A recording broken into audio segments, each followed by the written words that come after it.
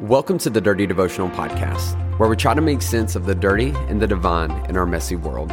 My name is Zach, and I'm an ex-pastor, a struggling addict, and I deal with major anxiety and depression. Yet I deeply believe in God's presence in my life and in your life as well. I hope today's conversation inspires your thoughts, challenges your beliefs, and helps you feel seen, known, and loved by a real God. Thanks for joining.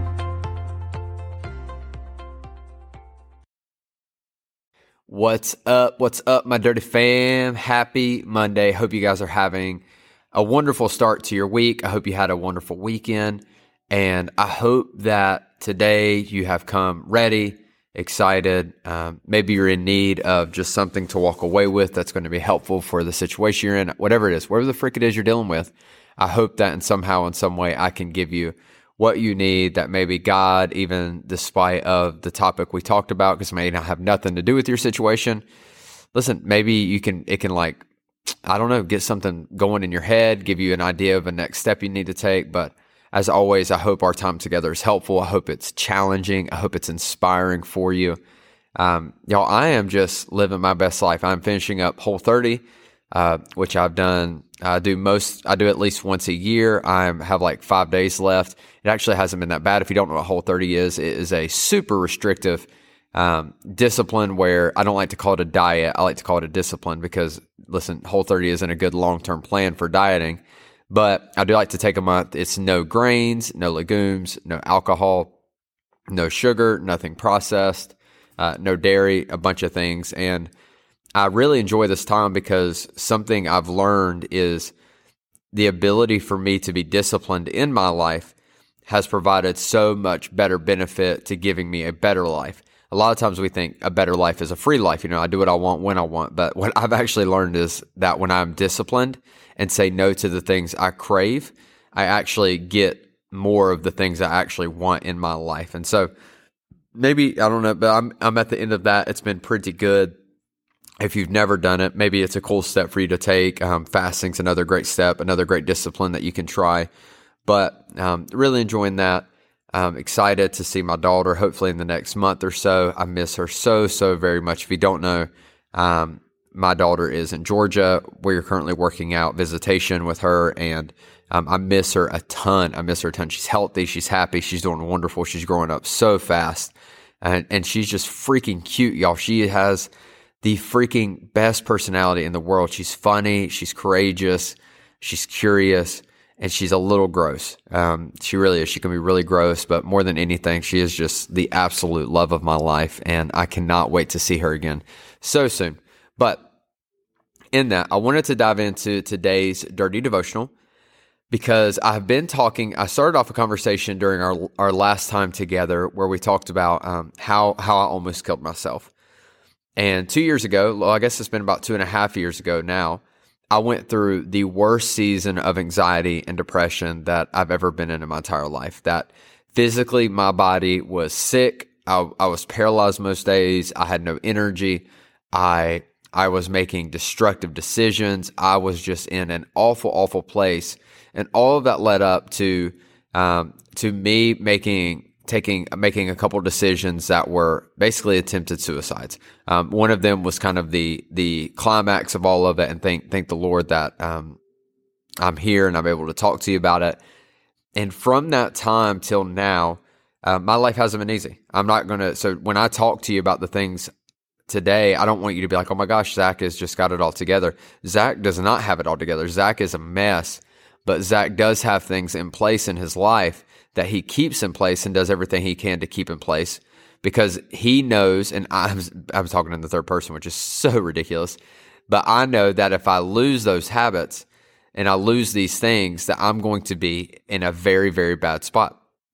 And so I wanted to talk to you about things I would have done differently in that season of heavy anxiety and heavy depression that maybe you can put in place now that will make a huge impact on kind of how you're feeling, the thoughts you're having, the intrusive things you're thinking, that type of stuff. And so last time I talked about I would have gotten therapy much sooner. I waited until I was redlining. If 10 was the worst my anxiety and depression could get, I waited till I was like an 8 before I decided to seek help, and I was too late. I would have waited. I would have done it earlier. I would have done it when it was like a 3, a 4, maybe even a 5, but I would have done it sooner. And we talked about that last time. Today, I want to talk to you about something else that literally is something I practice anytime I find myself getting depressed, anytime I find myself getting anxious. This is a habit that is cliche, but it has made a monumental impact for it, and I can't underestimate that. And what's crazy, what I love about the Bible, is the Bible talks a lot about this as something we should practice, and I just love it. I love it when I can see how God is helping me with my anxiety and depression, because I hope you know this, that God cares about your anxiety and your depression. And so the one thing that I would have done more of is make gratitude list. I would have taken time and wrote down the things I am thankful for. Here's why, is because if you live with anxiety and depression, one of the things that is true is we tend to maximize the problems that are in our life. We tend to focus on the negative. We could have all of these a mixed bag of good things and bad things, but when we are high anxiety or high depression, one of the things that we do is we tend to bring into focus anything bad or anything that could go wrong in our life. And when we do this, we end up, it's an interesting thing that what we choose to focus on duplicates. What I mean by that is if I choose to focus on a negative, usually there's more negatives that duplicate around it. I end up seeing more negatives than I saw before, and then those duplicate, and then those duplicate. So when I was in my season of depression, I literally felt like everything in my life was bad. I believed that I was a mess, that I didn't deserve anything good, that I screwed up everything I touched, that I wasn't worth breathing. The best way I could serve the people in my life was taking my life. I believed that in that season because I had let these negatives duplicate for so long, and I've been so fixated on them that I couldn't find a way out. I was just drowning in it. And one of the things I've learned since this time is that no matter how bad my season is, even in that season where it felt like everything was going wrong, I had things to be grateful for. I had them, but I was not looking at them. And so what a gratitude list has done is it gives me a place on a piece of paper and a pen or on my phone and notes to be able to write out and look and to think about good things that are going on in my life. Now, sometimes this could be really difficult, and you may feel like, I don't have anything to think about. It's not true. You've got to give it time and you got to work. And so one of the things I've done is I say, hey, I'm going to name 10 things I am grateful for. And I'll write down 10 and I'll be as specific as I can. I'm grateful for my dogs who, no matter how bad of a mood I'm in and no matter what, they are always happy to see me. I'm grateful for the fact that I had a bed, that I woke up in this morning, that I had a pillow underneath my head, and that I had a blanket over me. And I'm going to be as specific. I'm grateful for this food that, even though I may have burned it and it wasn't the best thing, I'm just so grateful that I was able to have a meal, that I'm not starving, that I'm not wanting for food in this season. And I'll go through and I would name those things. And what happens is you end up shifting your perspective. And like I said, whatever you focus on duplicates. And so what happens is as my perspective shifts and I look at a couple positives, I then start seeing more positives. And what that does is it maximizes the good and minimizes the bad. And I love this. And the Bible talks about in the Psalms that you enter into the presence of God with thanksgiving, that we enter into his courts with thanksgiving. And I love this because I've discovered this to be true in this habit, is that as I practice gratitude and thanksgiving and giving thanks for the things I have, I find so much more peace and joy. I literally feel like I find God's presence in that process.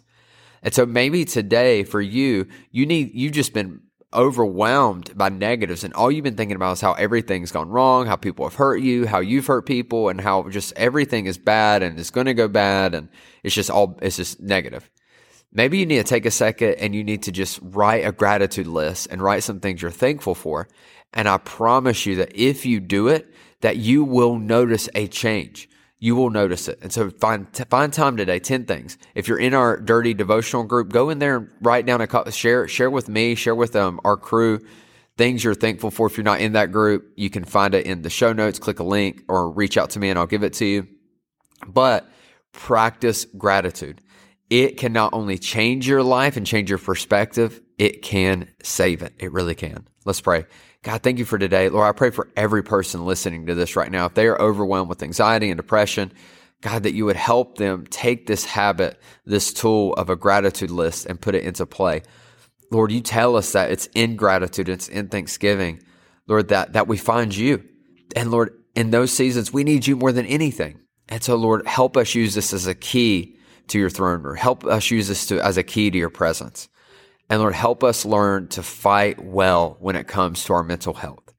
Lord, you know you want us to win. You see us, you know us, you love us. So help us fight and help us win, Lord, because this battle is tough. Lord, we love you and we ask this in your name. Amen. Hey, thanks so much for joining me on today's devotional. If you want to get more connected, then be sure to follow me on Instagram at @Z_chill. That's at @Z_CHIL. Or you can connect with myself and other listeners through our private Facebook group. You can find us by searching Dirty Devotional Podcast, Dirty Family. Lastly, if you enjoy the podcast, please take time to rate it on iTunes or Spotify. This helps us reach more people and lets us know that my content is making a difference in your life. Most importantly, I hope today you felt seen, known, and loved by a real God. Be blessed.